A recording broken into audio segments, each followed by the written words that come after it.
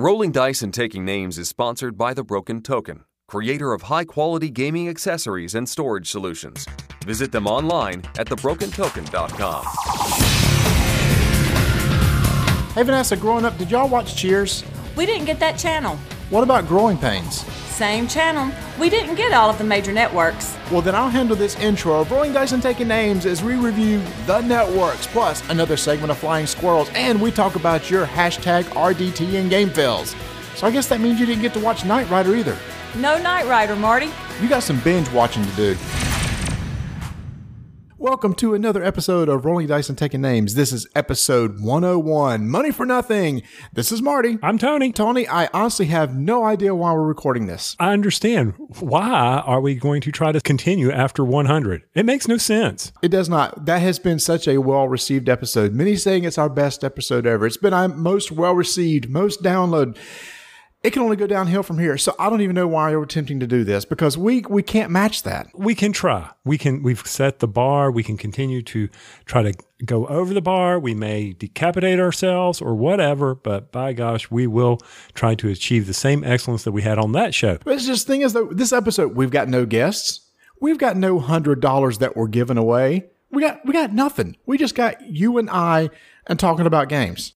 Well, we are going to reveal the winner of the $50 contest for the Dice Tower Network, which we are proud members of. That's true. And hey, guess what? We're going to be doing Flying Squirrels, which we haven't done in several episodes. So that'll be fun. A lot of games have gotten into the queue that we need to talk about during those Squirrel segments, so what a better place to put them. Plus, we're actually going to review a game, the new hot game from Gilhova, The Networks. I am looking forward to it, which is the reason for the naming of the episode, Money for Nothing. By the Dire Straits, of course, which you and I constantly heard in 85 at our freshman year at NC State, where that was the big song. And it constantly was playing at the dorms. It was, everybody was playing that. Okay, but what's that have to do with the networks? All right, so follow me. And I know here we go. This is always hard to do. Okay. So the song, I was listening to it today, and it was basically, a song about how there's all this in networks and MTV and how these people are making all this money doing these videos and how you're having to have these stars. And I felt like, hey, that's sort of kind of TV related. Let's go with that. Okay, if that's the best you could do, sure. That's what I came up with. Other than that, I was going to go with Don Henley's Dirty Laundry with the reporters and how that they smile with a gleam in their eye and all of that stuff. Yeah, which is basically mocking the news.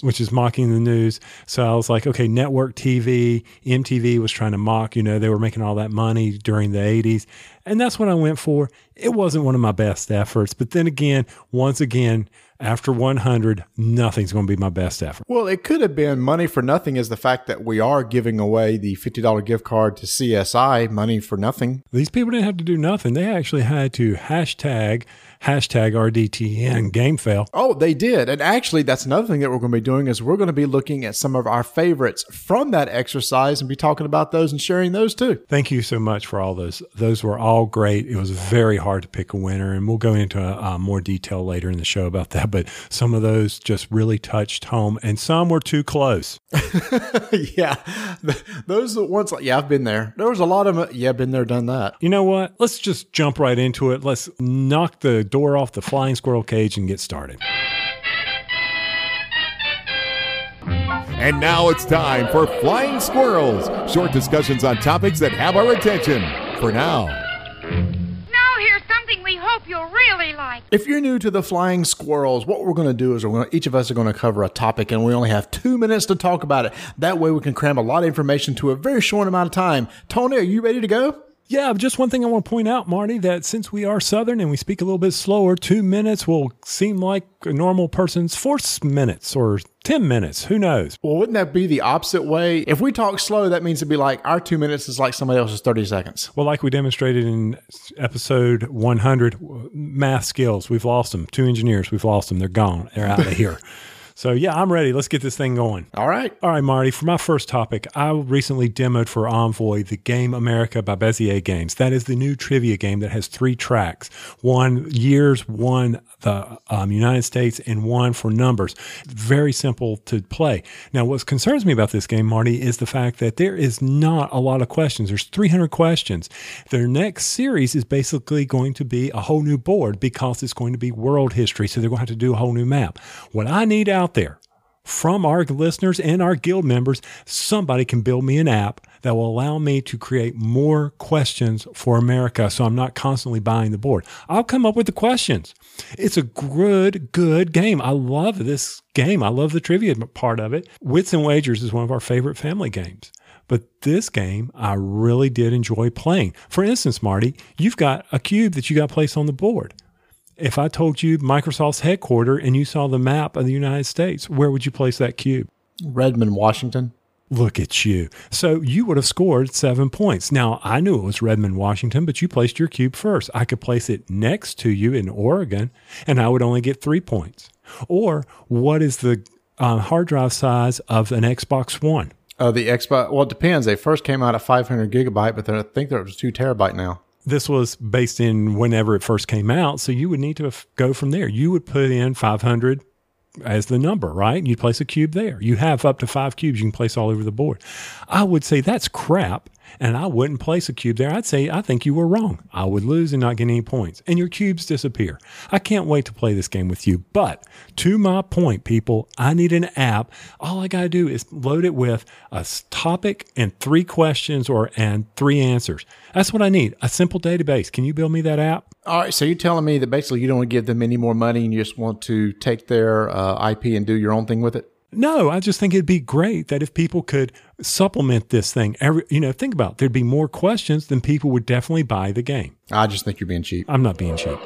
Our good friends Michael Cole at Gameland Games and designer Scott Alms is getting ready to come out with a brand new expansion to Tiny Epic Galaxies called Beyond the Black. Now, this is going to be coming out on Kickstarter September 7th, so right after this episode drops. Tony, this is a really cool addition to the existing Tiny Epic Galaxies, which might actually be one of my favorite. They're adding in new ships and they're adding in pilots. And it's really cool that everybody has a dock with certain types of ships that you can launch from each dock, but you need pilots to pilot those particular ships. Right above the planets where you typically have where you send your ships out to explore and everything and land on the surface or orbit or whatever, there's going to be pilot cards right above. And on your turn, if you get matching dice that'll match the ship that you're trying to get, you can use those dice to get the ship out of your supply to put that ship into play, and then you pick up a corresponding pilot that will go with it, and the pilot has some special abilities. So you're now expanding your choices and the things that you can do because over the course of the game, you can get a pilot for each one of your different ships, and they're all doing different things, and now you have ships going all over the place. By the way, the ships do replace your regular ships, so it's not like you're adding ships, you're just replacing the ones that you have. But then there's also this thing called the exploration tile, which is really cool, where you can send one of your ships out to explore, and they have these new exploration cards, which will give you some additional resources, but there's also icons at the bottom of the card. And the goal is to get the most of one particular type of icon at the end of the game. If you score the most, you get 2 points for if you're having the most, and like 1 point if you're tied for second. So it adds a whole new mechanic. The game now feels a lot different, and I think it's worth checking out, Tony. Hey, I'll check it out, but by gosh, where is my Tiny Epic Westerns? That's what I want to know. Has it not come out yet? Well, it's not in my mailbox. Why? So you want my money, but yet Westerns hasn't been delivered here. That's okay. I understand it takes time, and those dice were primo in Westerns, so of course I'm going to go check this out. I'm not stupid. Yeah, you should. So it's Tiny Epic Galaxies Beyond the Black. Going along that Kickstarter vein, how did I get the responsibility on this podcast to have to review the Kickstarter emails? When did that happen? About a year and a half ago. Did you delegate that to me? Kinda. Okay. Well, there's always some good ones, and then there's some bad ones. So I'm going to talk to you about a couple here, Marty. Now, the first one is from Ninja Star Games. They sent us over a copy of Wolf and Hound. This is a card-playing game, and I love my cards that have sheep and wolves in it, all right? And it's Wolf and Hound. And basically, you're playing in partners. If you chase away all the sheep in the pen, then guess what? That player or that team loses. So you're trying to move the wolf around the thing by playing various numbers. Now, you can also put a sheepdog in front of your pen and the sheep will return. He's returned one of your lost sheep. So the first team that loses their sheep, or the first player that loses their sheep, that team loses the game.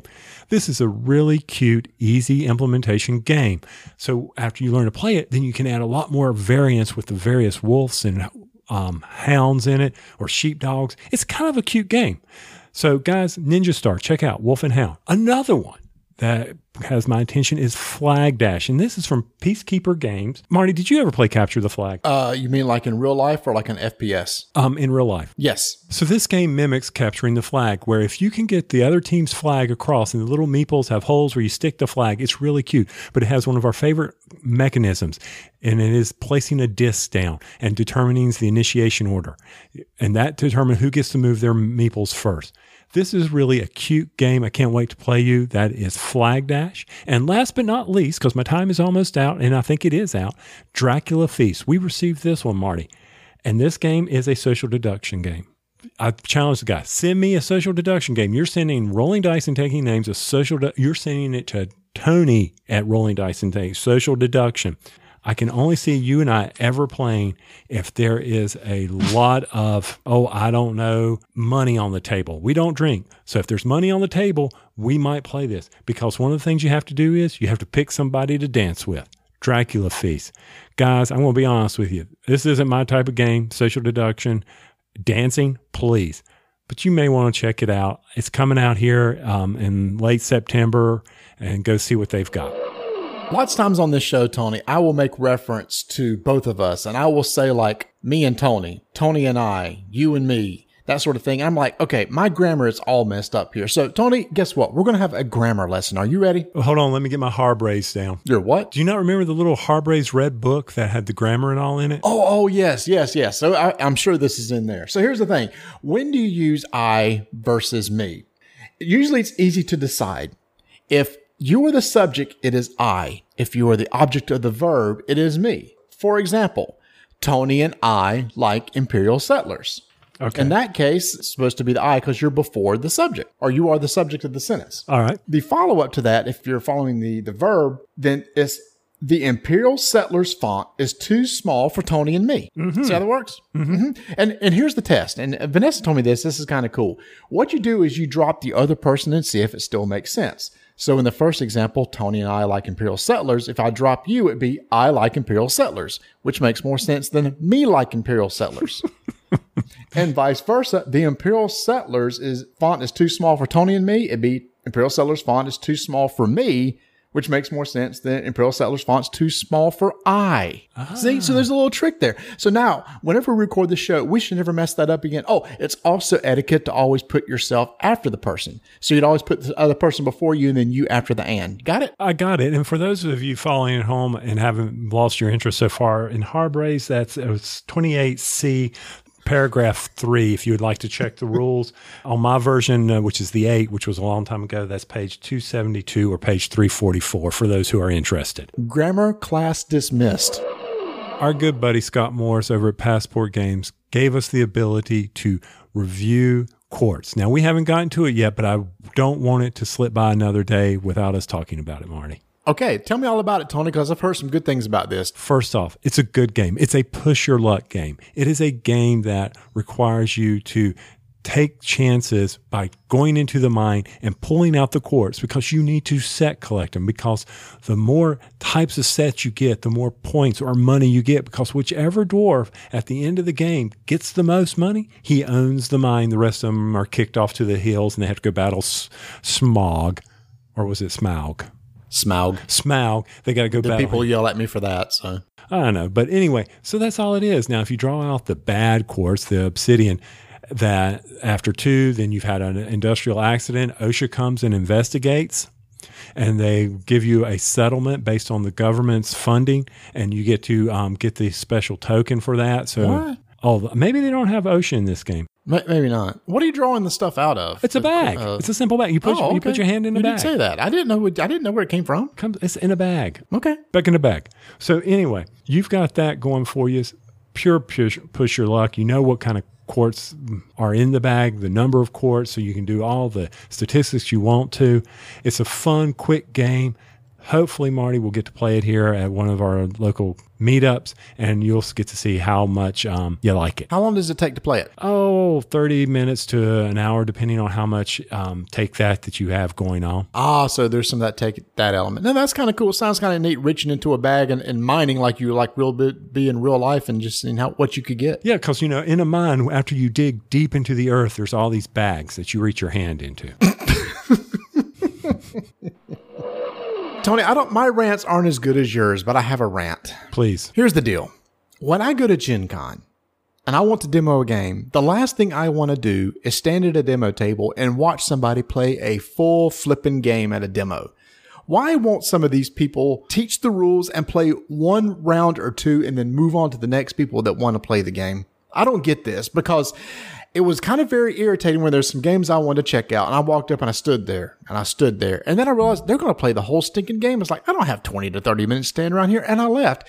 And that place didn't get my business because I didn't have a chance to check it out. Okay, well, they have people who could potentially want to buy from them. So there you go. That's why they're getting the full. No, because they could get more people through if the demo is shorter, and they could show it to more people, thus more potential buyers. Well, I understand that logic, but once again, how do I know I want to buy it? Maybe I want to test drive it a little longer. Okay, I'm just saying they're kind of shooting themselves in the foot by not letting other people see. I will give credit to some of the people at FFG. I demoed some of their games, and like one of the popular games is that Star Wars Destiny dice game. There were some tables that were doing like 10 minutes of a gameplay, and I found this one table was just you played 2 rounds and you got on to the next person. I went over there, got my demo in, saw whether I liked it or not, and moved on. And I was in and out there in 5 minutes. That's how you're supposed to run a demo. Okay, from a guy who ran a demo, sometimes you just don't feel it. But I do get your point. And I've heard this about that. You've got to really, get people in and out, especially when it's the size of Gen Con. You can't run a full game. This isn't Essen. This isn't the Mayfair booth at Origins. People, this is Gen Con. Yeah, and one of the games I wanted to check out was Buffy the Vampire Slayer. It's a new co-op game, and they wanted to play a full game, and like 5-10 minutes into it, I said, I got to go. No, but you're not done. It's like, no, I've got to go. And one reason, because it wasn't that great of a game. All right, Marty, it's time for a player service announcement. Safety. It's key at the gaming table. Safety? Safety. So recently, my wife has learned hand and foot. My aunt taught her hand and foot, and she taught it to her neighbors. Now, hand and foot is a card game that is simply, once again... Wait a minute, isn't that hoof and mouth? That's a disease. And no, okay, my bad. Hand and foot, it's a simple set collection card game that she has fallen in love with. Fine, whatever. That'll work. But anyway, so they sit there on the edge of the table with their elbows on the table, holding their cards so they can see them. At the end of the game, their elbows are bleeding from rocking their elbows back and forth against the table. What? What are you doing? Playing on a table of sandpaper? No, it's a glass tabletop. It's a wood tabletop, but that's been lacquered and sheened. Is that a glass tabletop Mine's or glass. wood? Because you just said, okay. Mine's glass, theirs is wood. So okay, now I understand. Okay, good. So anyway, they're getting, the next day they say, look, I got a scab from playing a board game on my elbows. I'm like, oh my gosh. Really? Gosh. Okay, so here's the safety. When you have people over for board games, be cautious of the gaming surface. We've all gotten splinters at various cons and things like that, but on your own table. Only at one con, but go ahead. Oh, that's true. You may have to go buy noodles. It's the end of the swimsuit or the summer where you can buy those, cut them down, slit them, and you can put them on the edge of your tables to help prevent elbow rub.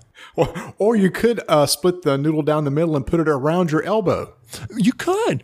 And duct tape's an amazing thing too. Either way. That's right. Protect your gaming partners so that they don't have scabs on their elbows from playing games.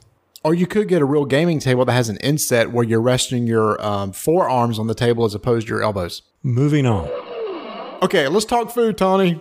Our guild loves to talk food. And last week on Twitter, for some reason, I was talking about Little Debbie cakes. And I went, I wonder what the most popular Little Debbie cake is. So in guild fashion, I went and posted a poll on our guild asking the question, what is your favorite Little Debbie cake? Now, I know there's a lot of Little Debbie cakes. Now, I only picked 5, and I got these 5 from doing some other searches of some national reviews of which was the most popular, and that's why I picked those 5. So, Tony, here are the choices that people had. Nutty bars, oatmeal cream pies, Star Crunch, Swiss cake rolls, and zebra cakes. Now, first, I'm just curious. What is your favorite? Oh, Swiss cake rolls. Yep, that too was my vote too. And I thought, honestly, that was going to be the winner. But there was a shocker. It was not Swiss cake rolls. So let's go down the list here. We'll start from the bottom and work our way up. What? What do you mean it's not Swiss cake rolls? It is not Swiss cake rolls. Can you believe this? What is wrong with our guild? I know. I don't know. But anyway, here we go. Star Crunch coming in last at 7.4%. I kind of figured that would probably be the lowest. Mm-hmm. I was never a big Star Crunch fan. You? That's Rice Krispie treats with chocolate on them. I had a bad experience with Rice Krispie treats once, let me tell you. Fourth place is Nutty Bars at 23.4%. Now, I like Nutty Bars. The only problem was those things could they would melt and it would stick to the paper when you unravel them. Yeah, Next was I Did That Wrong, Tony. Actually, in fourth place was Zebra Cakes. It was 12.8%. My bad. Zebra Cakes was in fourth place, which I really like Zebra Cakes. Then Nutty Bars at 23.4. Then here's our Swiss cake rolls at 25.5. And coming in first at 30.9%, oatmeal cream pies. Oh, they're so good. And the ones that we had at Origins, to die for. The homemade oatmeal cream pies, those are so good. Oh, I do like my oatmeal cream pies. Those are my two favorite, followed by zebra. So there you go. Our Swiss cake rolls didn't come in first, but it was definitely there at the top. Do you unroll your Swiss cake rolls, eat the chocolate off the ends, and then unroll it? I do. Do you do that? Of course. Do you eat the chocolate layer off the outside, then unroll? Yes. Oh, high five. Yeah, that's how you eat a Swiss cake roll right there.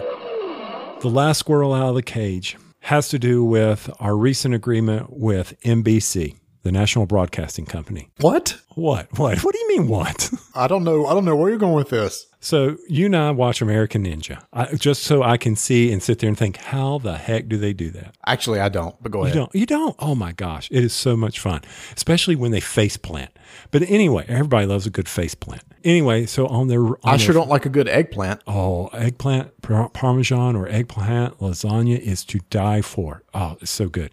Anyway, what we've got here is in the finals, they have a new obstacle called the flying squirrel. I did see this, and I immediately thought of us. That's right. Well, that's because they contacted us and they said, hey, RDTN, is it okay if we use flying squirrels? And I said, boys, knock yourself out. I hope it's as successful for you as it has been for us.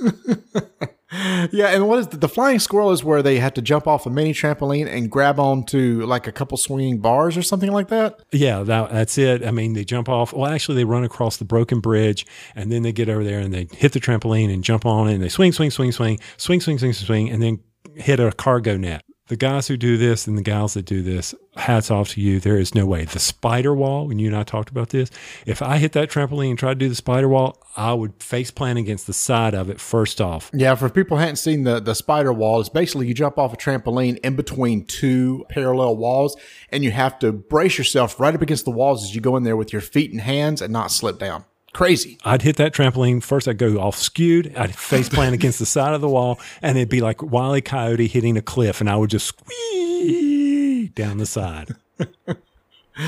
So anyway, we're going to get any money off this? No. It's all over, Bullwinkle.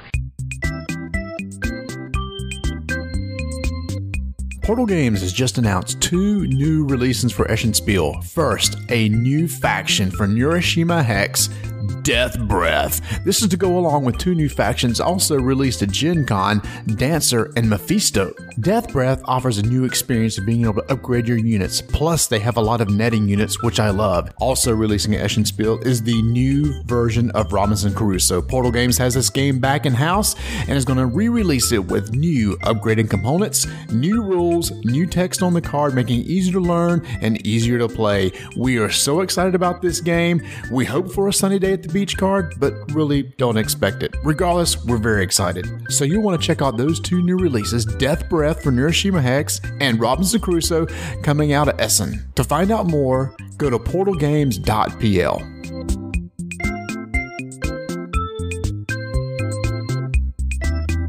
Here we go. It's time for another game review, and Marty and I were lucky enough to sit down and play with his son Travis, who you heard in episode 100 pronounce some German word.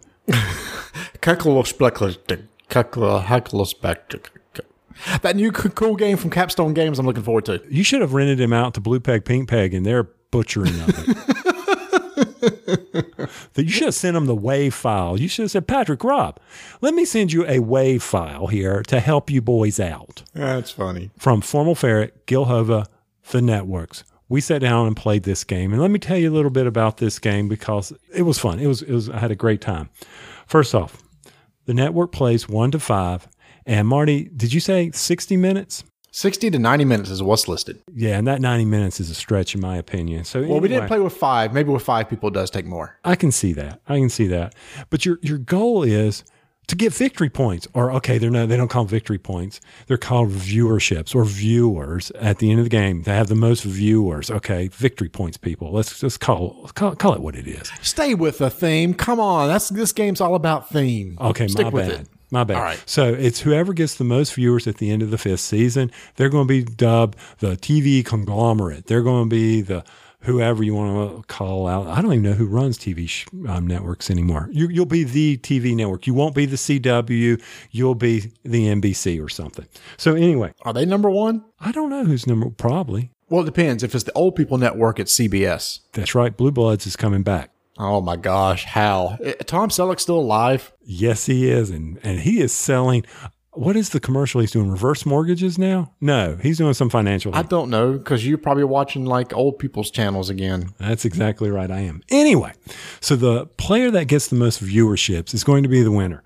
And the way you do that is you're trying to slot TV shows on your board in the 8, 9, or 10 o'clock time frame, and you're trying to slot them so that you get the most viewerships. That's really what you're doing. You're developing TV shows, you're purchasing actors' contracts, and you're getting ad sponsors out there. That's how you score victory points. At the end of the round, you total it up, life is good. It's really simple. You got to be savvy in this because you got to spend money. You've got to allocate your funds, and you're going to kill me because I'm sitting here shaking a pen next to my mic, and you're going to hear this all through the editing, but that's okay, Marty. Oh my gosh. Now I can't edit that out if you're sitting there talking at the same time. I know you can't. Anyway, sorry about that. The pen is down. So anyway, that's what you got to do. You got to be savvy with your funds from your ads so that you can get the better shows and you can get the better actors so that you can get more viewers, and then you can be the top network executive. Top network executive. That works for me too. So anyway, that is the network. What did I think about this? I don't know. What did you think about it? So people don't have to listen how to play it. They can just hear it straight off the top from me. I loved it. It's a fun, fast playing game. I'll admit, the three of us, there wasn't a lot of AP. Whenever you have to draft cards, I'm like, oh my God, they're going to sit here and take forever, yada, yada, yada. It wasn't. The funds kept that limited. You could only do so much because you only had a limited amount of money, and that really forced it for you. That's what I enjoyed about it. But you know me, I like my quick games. I wasn't sitting there waiting on people to do things. I would definitely put this on my shelf and pull it out. If someone said, hey, you want to play a quick hour game? I'd be pulling out the networks. What about you? I love heavily themed Euro style games, and that's what this is. The network just totally fits that description. The mechanics and gameplay do a fantastic job of making the players feel like they're a network executive. They're trying to determine what shows they should purchase and what time slots they should go with and what stars should go with that show and what ads should be put with the show. It's all these really cool decisions that thematically just works really well. And you've got your player board where you're filling in your 8, 9, 10 o'clock slots. And then you've got your rerun areas where after a show gets so old, it basically goes into reruns and getting a little bit more money for it. And you got your little green room where you store off your stars and ads. The theme just works really well with the mechanics. And I too just really enjoyed this game. I mean, and setup, it was, I mean, you were sitting there, it was so simple. You had the stuff already broken out, but I mean, setup is real simple. You've got a scoring tracker. You've got 2 scoring trackers. One is, the base. And then there's another one. Marty, I really like this about it was the fact that you had one that depends on the number of players and you have to flip it over after round 1. Everything is right there in the scoring tracker that reminds you of what you need to do, how many cards to put out based on the number of people. So once you determine that, you set up the various decks, the network shows, which are seasons 1, seasons 2 and 3, and seasons 4 and 5. You pull out the necessary cards based on the number of players. You get that set up, get the ads, get the network cards, which we'll talk about later. You get all those decks set up. You're good to go there. People pick their starting colors or networks and get their starting shows, their starting actors, starting ads. You get all that together. You go ahead and slot everything. Everybody gets set up. Everything, even though it's different starting boards, it's all equal. Everything is the same. You get your starting money. You're ready to go. That's it. Stuff's in the middle. People have their individual playing boards. Wow. I mean, that was a fast setup game. It's really kind of cool. The scoring tracker itself, there's different ones for a different number of players to indicate, okay, this at the beginning of the game, you're going to put out this number of cards to choose from. And then after that, like you said, you flip the board over and then it changes for the rest of the seasons. So they kind of seed you with enough stuff at the beginning to get going. And then it kind of drops after that. Also on your turn, you get to do one action. That's it. So it's not a lot of actions. You get to do one, and they're really straightforward. One, you can develop a show, sign an actor, land an ad, take a network card, attach a star or ad to an existing show, and then drop in budget. So the whole focus of this game is basically about developing shows. And to do that, usually the shows has some sort of requirement, like in the bottom. It may say, using iconography, hey, this show requires a star, or this show requires an ad. And you would take any existing ads or stars you have in your green room, attach it to that show, pay the cost of that show. And again, this is coming out of the center of the table, and then put it into an existing time slot. And whatever show was there gets moved to the rerun section. And the requirements for the show will vary. Some require both an ad and a star. Some are optional. And that's one of the actions where you can later on like add one to an existing show. So let's say there's a card that has an optional star. And on your turn, if you happen to have previously bought a star, which is another action where you buy a star from off the table, put it into your green room, and then another action later on is take that star and attach it to a show. But the thing is, Tony, is that the stars and the shows cost money. So how do you generate money? And that's through ads. And that's the other action where you can land ad. The ad cards have values in the corners. Will say, okay, when you land this, you're going to get money. When you attach it to a show, you get recurring income happening at the end of a season. And that's important because also some shows and stars might require that you pay them at the end of the season. So it's a nice little balancing act with trying to have funds coming in and then having enough funds to pay for the shows that you're going to have to pay at the end of the season. Because if you don't have the money to pay for it, then that's going to cost you viewership, which, like you said at the very beginning, is victory points. And then at the end, when there's nothing else you can do, you can drop in budget. And the first person to drop in budget will be the first player next turn. But by doing so, the first one out also can get more money. Right when you drop budget, you get some money, or you could potentially get viewers. You can get one or the other, but the first person to come out is going to get a lot of money. So even though you drop out, others can take turns. Tony, sometimes I just really need the money, and so I go ahead and drop in budget so I can get a big boost in income to get ready for the next season. Yeah, and I mean, that's very important that you have to weigh when to get out. Because in our game, you and Travis dropped out and allowed me to grab the network cards, which I don't know if I didn't remember you mentioning it. Network cards are those special event cards, those cards that say, hey, they can stick around or take an immediate action, or they last forever, or they're at the end of the game scoring. So network cards are another thing, the action that you can take. You can pick those up where they would say, oh, for every actor that you had in your board, whatever, you get viewer points. Or better yet, if all of your shows at the end of the season or at the end of the game have ads attached to them, you get additional viewer points. So all that is very important as far as balancing the thing. Now, one thing I liked about this from a standpoint, Marty, is you said you picking up those actors or ads. One thing neat about the actors, sometimes they had to have a specific show. That it was a comedic actor. He had to go with a comedy show. If he didn't, it wasn't like you wasted your time. You can flip him, and he doesn't help you. He doesn't perform as well in another show. A comedic actor doesn't do well in a sports-themed show. Very, very thematic. But you didn't waste your money. You're getting some benefit. That's kind of neat. I like that about this game from that standpoint. Yeah, because when you do that, basically what it is, it's costing you some viewership. So say if you put him with a comedy, maybe he would get 5 viewers. But when you flip him, he only gets maybe 2 because he's associated with the wrong show. And like you said, that develop a show has to go immediately into a time slot. So you can't pick it up if you don't have the actor or the ad. And there's where the strategy comes in when you're playing is some of the actions. You can look across the board and say, hey, if he can't take any of those shows, he's going to have to get an actor. But I have that. All that's part of the strategy of this game. It's trying to see what your neighbors are going to need, and you can really mess them up by going out and grabbing something they could possibly add, or they don't have the money to buy the next actor. A lot of thinking going on there. Yeah, it is for only one action. And I think that's the interesting part. Like you said, you got a lot of things you need to do each season. You need to get actors, land ads, and develop shows. But the problem is everybody doing the exact same thing. So like you said, Tony, it's a timing thing.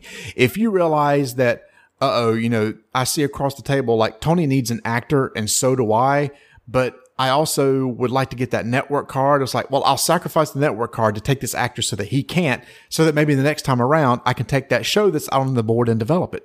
How often were we sitting there thinking, man, I don't have enough money to develop a new show and pick up an actor at the same time to be able to. So you've got a really tense balancing thing. And after you drop in budget, you have to age the shows. They have to lose viewerships, or some, this is so cool, gained viewership. In the second season, they might go up in viewership a little bit. I think each of them had like 4 seasons on them.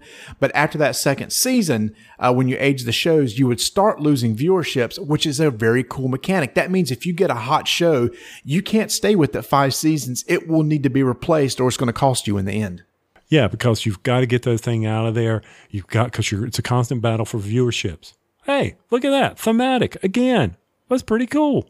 Yep. And then what happens with those shows is they go into reruns, so that at the end of the season, you'll get a couple viewerships just because they're in reruns.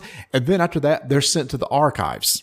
Yeah. And what I was liking about aging the shows, that's also part of the strategy, thinking, how long can I ride this out? Because even if you age it all the way out, just because, let's say you said it has only 4 seasons, the cube's going to sit there. It's not going to go away until you cancel the show, until you get it out of your board.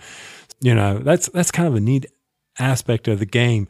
Even if you don't replace it, you're still going to get something for it. It's going to stink, but you're going to get something for it. The thing is, though, if you're sitting on there with a show that's like in this 4th season, you're only getting 1 viewership, you really can't afford to do that when there's shows sitting out there on the table that could get you maybe 8 or 9 because, like you said at the beginning, there's season 1 shows, season 2, 3, and season 4, 5. Those season 4, 5 can develop a lot of viewers.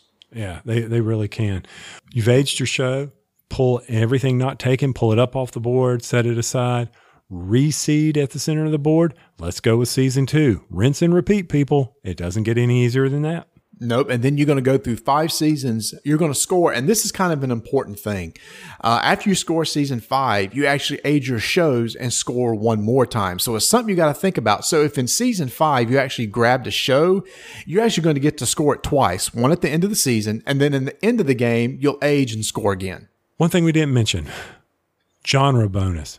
If you're able to pick up, like you're going for various, say, 3 sports shows, and you pick those up, you've now got a genre bonus and it gives you actions that you can take. And then if you get 5 of the same, then you get to do a bonus, genre bonus. And all these things are very important, like picking up an actor or developing, grabbing another show. So one of these bonuses, and it's all laid out right there on your player card so that you can sit there and take a look at what you may be able to do. That's the other thing you got to pay attention to. What genre bonuses are the other network executives trying to get? So what's amazing, Tony, is even though you and I could probably sit here and probably teach us a seasoned gamer 5-6 minutes how to play this game, there are a lot of decisions to be made throughout this game. But they're not hard.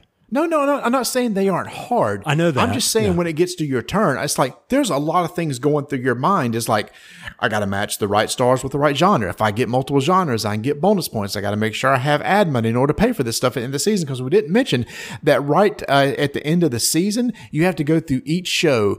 And basically, if a show costs money, then there's going to be, every show, every star costs money, and then you get money back in from the ad. You want to be in on the plus side of that so you can try to generate income at the end. At the worst, you want to break even. So all that's got to be managed because you don't want to drop in budget if you don't have enough things in place to pay for everything at the end. Otherwise, it'll cost you in viewerships. This is one thing I don't know. When I went back and checked the rules, it said that if you can't pay for it, you don't pay partially in money. You pay it all in viewerships. That's kind of a kick in the pants. Oh, that is a real big kick in the pants. So yes, money, Tony, when you say that money's somewhat limited, when you're only getting a couple mil per show and it costs maybe a couple to $3 million to get the star, you've really got to budget, which is what I said. Sometimes it might be the best thing to drop out early and get the most money for dropping out first and doing the drop in budget. Right. I agree with you. So that's the thing. And by dropping out, it sets the turn order for the next season. Yeah. So then you would get first pick, which is good. So if you drop out first, get a bunch of money, then the next season you get to have your first pick of the shows and stars and ads. I think we did a fairly decent job of explaining it. And I think we've either really confused people or not, but that's typical RDTN style. So that's very profound. We've confused people or we have not. You're welcome. So anyway, let's talk about the pros. We've mentioned a bunch of them. We splattered them across as we were talking about how to play this game. Give me a pro. There's only one action per turn. These actions are very easy to understand, but that one action is very important. They're all good. They can all help you in some way. It's determining when to do it to best maximize your turn. One of my pros, speed of play. I don't think, even with people I play with, I don't think they'll have the AP that could exist. There's just not enough time for that because of the limited amount of money out there. Your decisions are pretty easy to make. You may have to read the network cards, but you'll be making them, and I think the speed of play is there. I get pulled into the theme. Never do I feel like I'm pushing cubes or just moving cardboard around. I felt like I was actually going to pick this show, put a star with it, put an ad, just like it says on the cards. And Tony, some of the show names are the funniest things. It is such a humorous game, and the names of the stars and the names of the show and the name of the ads. The art is really whimsical, and it's really funny to pick up a name of a show and try to figure out what it came from. Exactly. I like how they implemented that in there. That was pretty good. Now, the iconography on the cards, so easy to read. It's right on the spot. They're big. Hey, you don't need your reading glasses here, people. I'm sorry, but you don't. And it's right there. It's easy to see, except on the network shows in the top corner where they do the genre. But those have colors associated with them. That's the neat thing. But it was easy. A star is a star. Wow. $sign is an ad. Wow. Amazing. See, and that's what I like about it. Keywords, not these huge keywords that you have to go reference a second instruction book. Straightforward, easy to teach. That is key. Now, I will say as part of my con is somewhat of the iconography, meaning the cards are laid out a lot alike. And when we first was learning the game, I would keep picking up, like, I need a show, but I pick up the star card. It took me a while just to process, okay, all the star cards are a certain color, and the numbers on those cards are costs, and the numbers on the ads are what you're going to get back. And then you pick up on the color code, one's maybe in red, one's in green, red's going to pay, and green's going to pay, or you're going to get money back. The thing that's kind of confusing, and this was even my son said this, is all the genres are different color cards, and some of the cards are kind of the same color as the ads or the stars. Mm-hmm. So when you look at it on the board, you just have to really be distinct of like, this row is shows, this row is ads, and this row is stars. Again, after one game, it was fine. We all got used to it, but we kept picking up the wrong cards in that first game. Going back to a pro for me, I like how the ads and the actors slide underneath the shows, and you can have everything line up for you, and you're able to easily total. You don't have to move a bunch of stuff around. Well designed in that aspect. But I do understand your point about that from the colors and along those lines. Now, a con I have is, and it could have been, and I'm stealing your words here, could have been the copy we got. Some of the chits have a little flaking issue. I love the money. I love the little hard plastic. I wish Millennial Blades had this money. Millennium. Okay, Millennium Blades had this money because all they are is just little cardboard chits, but they look like little stacks of money. And they began to fray like little stacks of money, but that may have just been our copy. Yeah, I wondered that too. Those frayed. Some of the cardboard, the network main cards were starting to fray a little bit. It's almost like the punch boards weren't punched cleanly all the way through. And so when you push them out, the cardboard started coming up. Again, that could have been our copy. I have not heard of anybody else having this issue. So don't expect every copy to be like that. It was just ours. So I can't really nick them for that because this game is not really yet in distribution yet, Tony. I believe it's supposed to be mainly coming out at Essen. So we just may have had an early copy. It is a game that I would put on my shelves. It's a game I would buy. It's a game that I would easily get out for my Pong group to deal with. You and I are a child of 70s and 80s TV shows. And so this is right up our alley. Those cheesy shows, with the standard actors where it's like, oh yeah, this actor is always in a comedic role and this actor is always in a dramatic role. The theme is just right up our alley. To me, this kind of fits alongside Stockpile. And like, there's a good game with a good theme that has good mechanics, easy to teach, quick to play. That's what this game is for me. It is going to stay on my shelf and will be coming off. Right. Now, to play. Good. Had to finish that, yeah. See, you let me get by with my new acronym, Pong, Pawng. My what is that? Plays always with non-gamers, my neighbors, and they playing hand and foot. And that. Anyway. You think this is a good game for non-gamers? I think this is a great game for non-gamers. Really? Yes, I do. Okay. I do. I really do. I think it's a great game for non-gamers. I think they'll bite into the theme. Who doesn't watch TV? It's right there. Now, I do think this is ripe for expansions, and I'm going to go ahead and pitch my expansion, Gil. Here it is. I think you need to put in the FCC regulation card. What is that? They're event cards. The FCC comes in. Actor uses the word booger on air. So they're just like random events that happen? Yeah, like you pull out a random event at the beginning, or some network gets hit, or something like that, or you have to pay money because, like I said, Johnny Fever says a bad word on the air, or something like that. I was like, "Where's the booger coming from?" It's Johnny Fever from WKRP. You are so out of tune with me tonight, but that's okay. I'll let you get away with it. But yeah, I think that would be such a cool addition to it. The FCC regulations have hit you. Yeah, that's very thematic. I'll give you that. I know. So anyway, for the networks, Formal Ferret, designer Gil Hova, plays 60 to 90 minutes. Bam, we were done in 60 minutes with 3 people. Yeah, 5 could see it. But I can say once you learn the shows and the things, that's where, you'll speed up the game. Easily done in 60 minutes. Teaching no time. You definitely, it's a game that I would buy as well. On the shelf to stay. Good job, Gil. Do you think you can put a puzzle together? Well, if you do, why don't you go over to The Broken Token and look at one of their collector series boxes. There's a challenge for you to put together.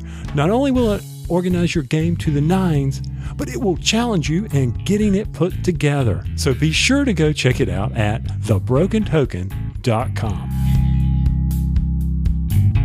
We were thrilled to have the Dice Tower to ask us once again to be a part of the Cool Stuff Inc. $50 gift card giveaway, where we're going to pick a winner, and that winner is going to be put into a pool for a larger gift card. And Tony, I think it's $1,000. That's awesome. That is incredible that they're doing that again. Now, before we get to our contest, I don't know if you saw over at the Geek All-Stars who the winner was for them this year. Who? Tracy. Our first winner. Really? Yes. Oh, she's really good at this then. I told her, go buy a lottery ticket. That's right. Stop with this, crappy $50 from, Cool Stuff Inc. Go get you a lottery ticket. That's cool. Yeah, it is. So anyway, Marty, what did our loyal listeners have to do in order to win our $50? What they had to do was submit using the hashtag RDTN GameFail, where they just tell us some of their GameFail experiences. And this could have been done on Facebook, on Twitter, email, or BGG. And Tony, we got a lot. Note to self, next contest that we run, let's not include a lot of words. Let's just keep it a simple survey. Oh my gosh, you people are incredible. Incredible. It was awesome. The response was incredible. We had such a good time reading all these stories. I will say before we get to some of our favorites, these were very hard to pick. But Tony, there was a lot of common themes. I noticed a lot of people's game fail was a social deduction game where the game was not set up correctly. So once again, people, step away from the light. Get away from them things. Yeah. Oh, we forgot to seed the Battlestar Galactica Cylons. We got, resistance. Yeah, there's a lot of that. It was the too many betrayals in Dead of Winter. Not the right number of Cylons in BSG.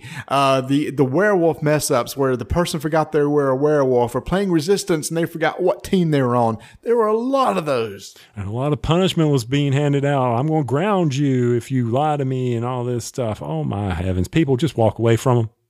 Just step away. I know it's great for large crowds, but anyway, great stories. Before we get to our top three, Tony and I just kind of pulled out some that we kind of liked. I'm going to read them. So what I'm here was from Montblanc988, which was on Twitter. It said, "My wife actually trusted me." I'm sorry, this is just funny. "My wife actually trusted me and played a negotiate card with her in Cosmic Encounter to win together. I played Attack 40. Dude, that's not a game fail. That's a relationship fail." You are #doghouse. Plain and simple. Oh, one of my favorites, another one of my favorites that came from Twitter. "Hey, you know what?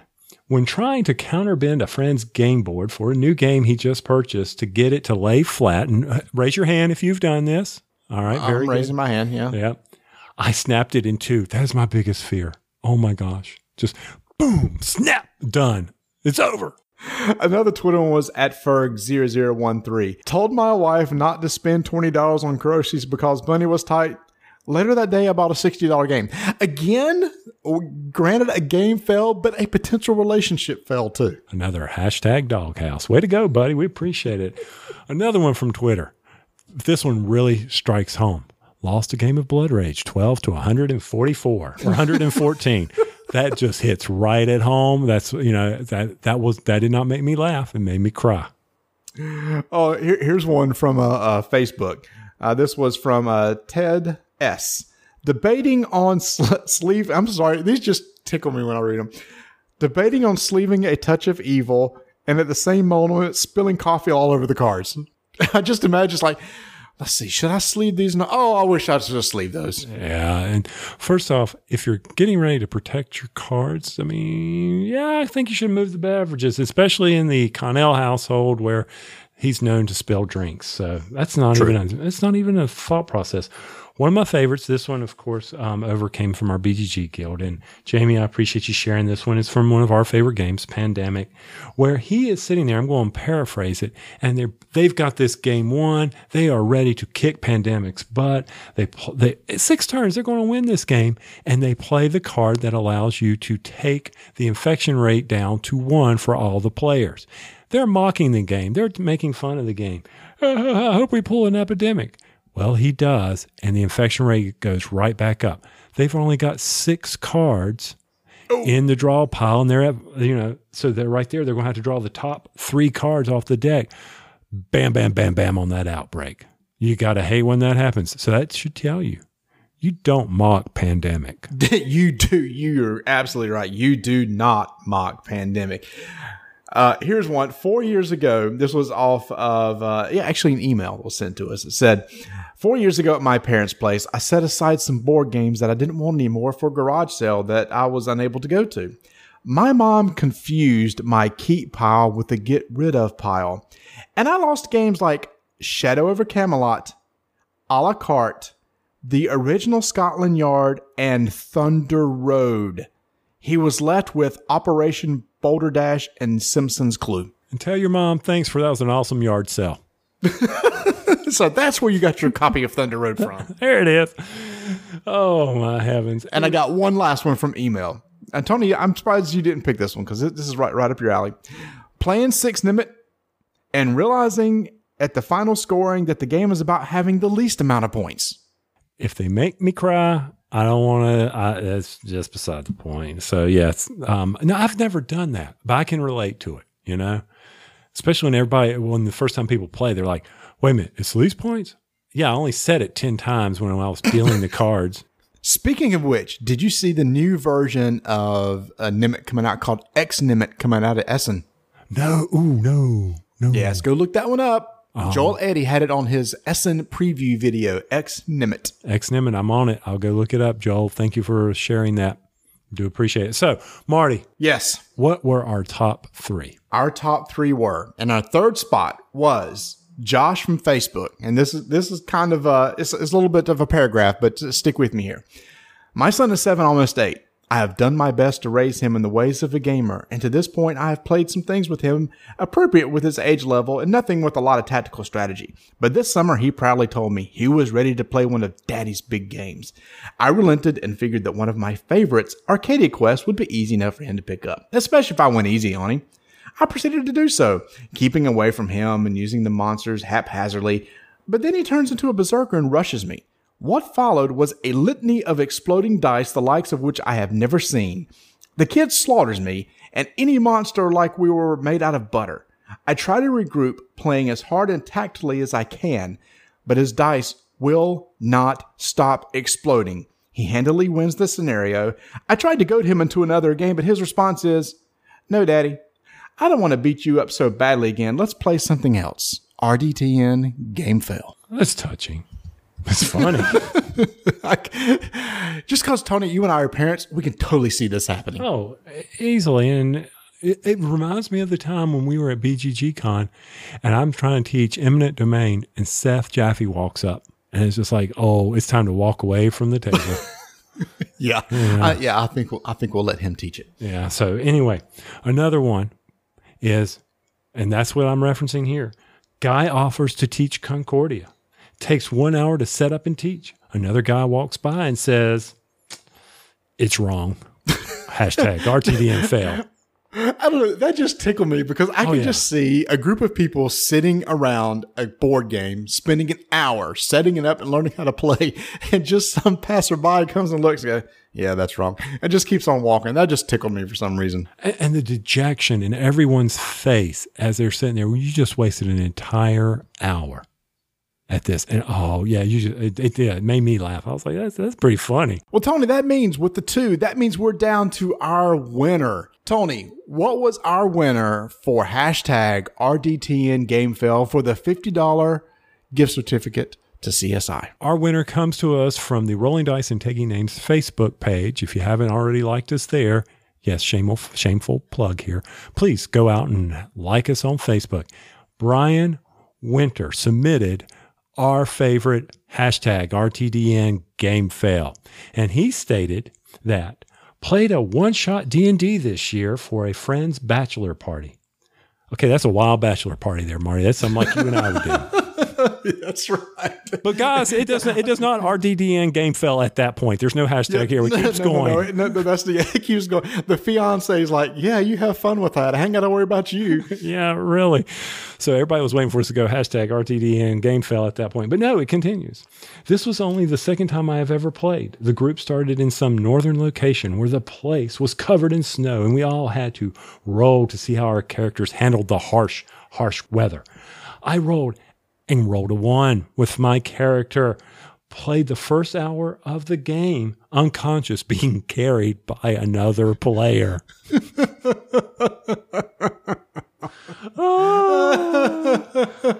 was just sitting there at the table. I can just see that. That's so funny. I was just sitting at the table. What are you doing? Nothing. I'm sitting here. Just nothing. I just see getting ready to start this epic session of D&D, and you start out, it's like, yeah, I'm sort of knocked out and somebody's carrying me around. And how we pick these is, Tony, each of us picked our top 5 or 6, and we submit them to each other, and whichever ones overlapped would be our top picks, and those 3 overlapped, and from those we picked our top one. And both Tony and I just said, that's the one, and we both kind of laughed out loud when we read it because we could just see that happening in an RPG. So congratulations. Way to go, Brian. You will be submitting your name over to the Dice Tower, and you will be contacted to get all your pertinent information so that you can win your $50 Cool Stuff Inc. gift code. And by all means, please come back and share with us what you spending on. We'd like to know. Thanks for everybody who entered. It's been great fun reading all these, and we'll do something again like that hopefully next year. Well, Marty, let's not prolong the agony. The agony? The agony, yeah. The agony for our listeners. They were coming back here saying, wow, what's 101 going to look like compared to 100? Let's just end this thing on a good note. Shouldn't we have done that about 55 minutes ago? No, because we really needed to talk to them about the networks. Guys, that is a really good game. And so definitely, if you get a chance to play it, go try it out. I think you would enjoy it. I also highly recommend, like I mentioned in the Squirrels, America. Good trivia game from Bezier Games. Marty, you got to play Potion Explosion. Was it as good as what we remember from CMON Expo? Yes, it was. I need to get it to you so you can check it out. A very fun tactical game. I think that game is one of those that kind of has its place. We played 4-player. There could be a little bit of a downtime, but we'll talk about that later on. Still a really good experience, though. Thank you so much for submitting all the funny stories at Facebook, onto the Twitter followers. And then, of course, we were over there on the Guild. You Guild guys are incredible. Thank you so much for everything that you do over there. If you're not a member of the Guild, be sure to check it out so you can get into some very heavy discussions about Little Debbie snack food. You know what the funniest thing is, Tony? What?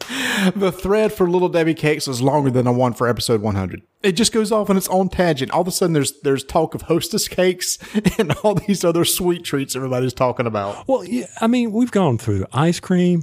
I try to squirrel this on point. I was trying to send out, I was trying to get us to go to Oreos. I enjoy doing that kind of stuff. I have fun with that. So, but nobody would take the bite on. Have you tried the Oreos Swedish fish yet? I have no interest. It tastes just like a soft Swedish fish. Oh, is it good? You got to like Swedish fish. I do like Swedish fish. I just don't know if I like the idea of chocolate with it. Well, if without it, it was different. The chocolate helped it. I'll give it that. But Rebecca decided, I said, do you want me to buy you any more of these? And she said, no. I said, okay. Because I bought them for her. I would also like to give a shout out to some new iTunes reviews. We have some wonderful reviews submitted by our friends up at Boards Alive Podcast. I've been on their show before playing their RPG. Really great guys. If you're not listening to them, go check out their show. And also The Welcoming Elitist, and it's either Sam BB or Sam Bye Bye. Thank you so much for leaving those wonderful reviews on iTunes. It really means a lot. Yeah, someday I need to get over to iTunes. I'm glad you pay attention. I'm a IBM kind of guy. An IBM kind of guy. Yeah, I know they don't. Anyway, are they even around? Microsoft anymore? guy. Okay. Okay, there you go. You'd have to teach me all this fun stuff. What year was MS-DOS introduced? MS-DOS? Mm-hmm. That was one of the America trivia. 80?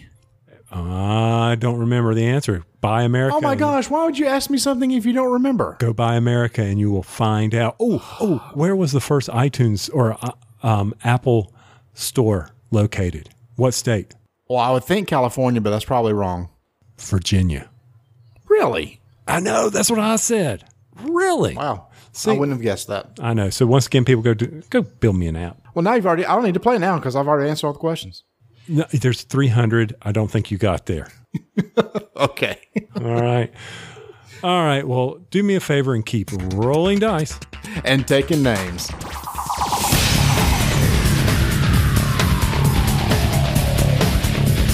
Thanks for listening to RDTN. If you'd like to follow us on Twitter, you can do so at Dyson Names, or you can join our BGG Guild. Like our Facebook page, search for Rolling Dice and Taking Names, or you can send your comments and suggestions to rolldice@gmail.com.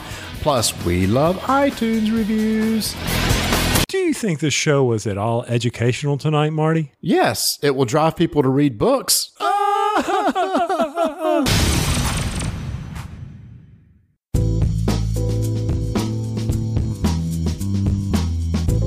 Fun Again Games has a ton of games, but that's not all. They've got... They have a ton of games. They do. That's good. They do. Yeah, they do. But did you know, Marty, that they also have puzzles? No, I did not. Is this the same puzzles that would be used like in the Broken Token insert, putting those together? Don't mock me. but that's okay.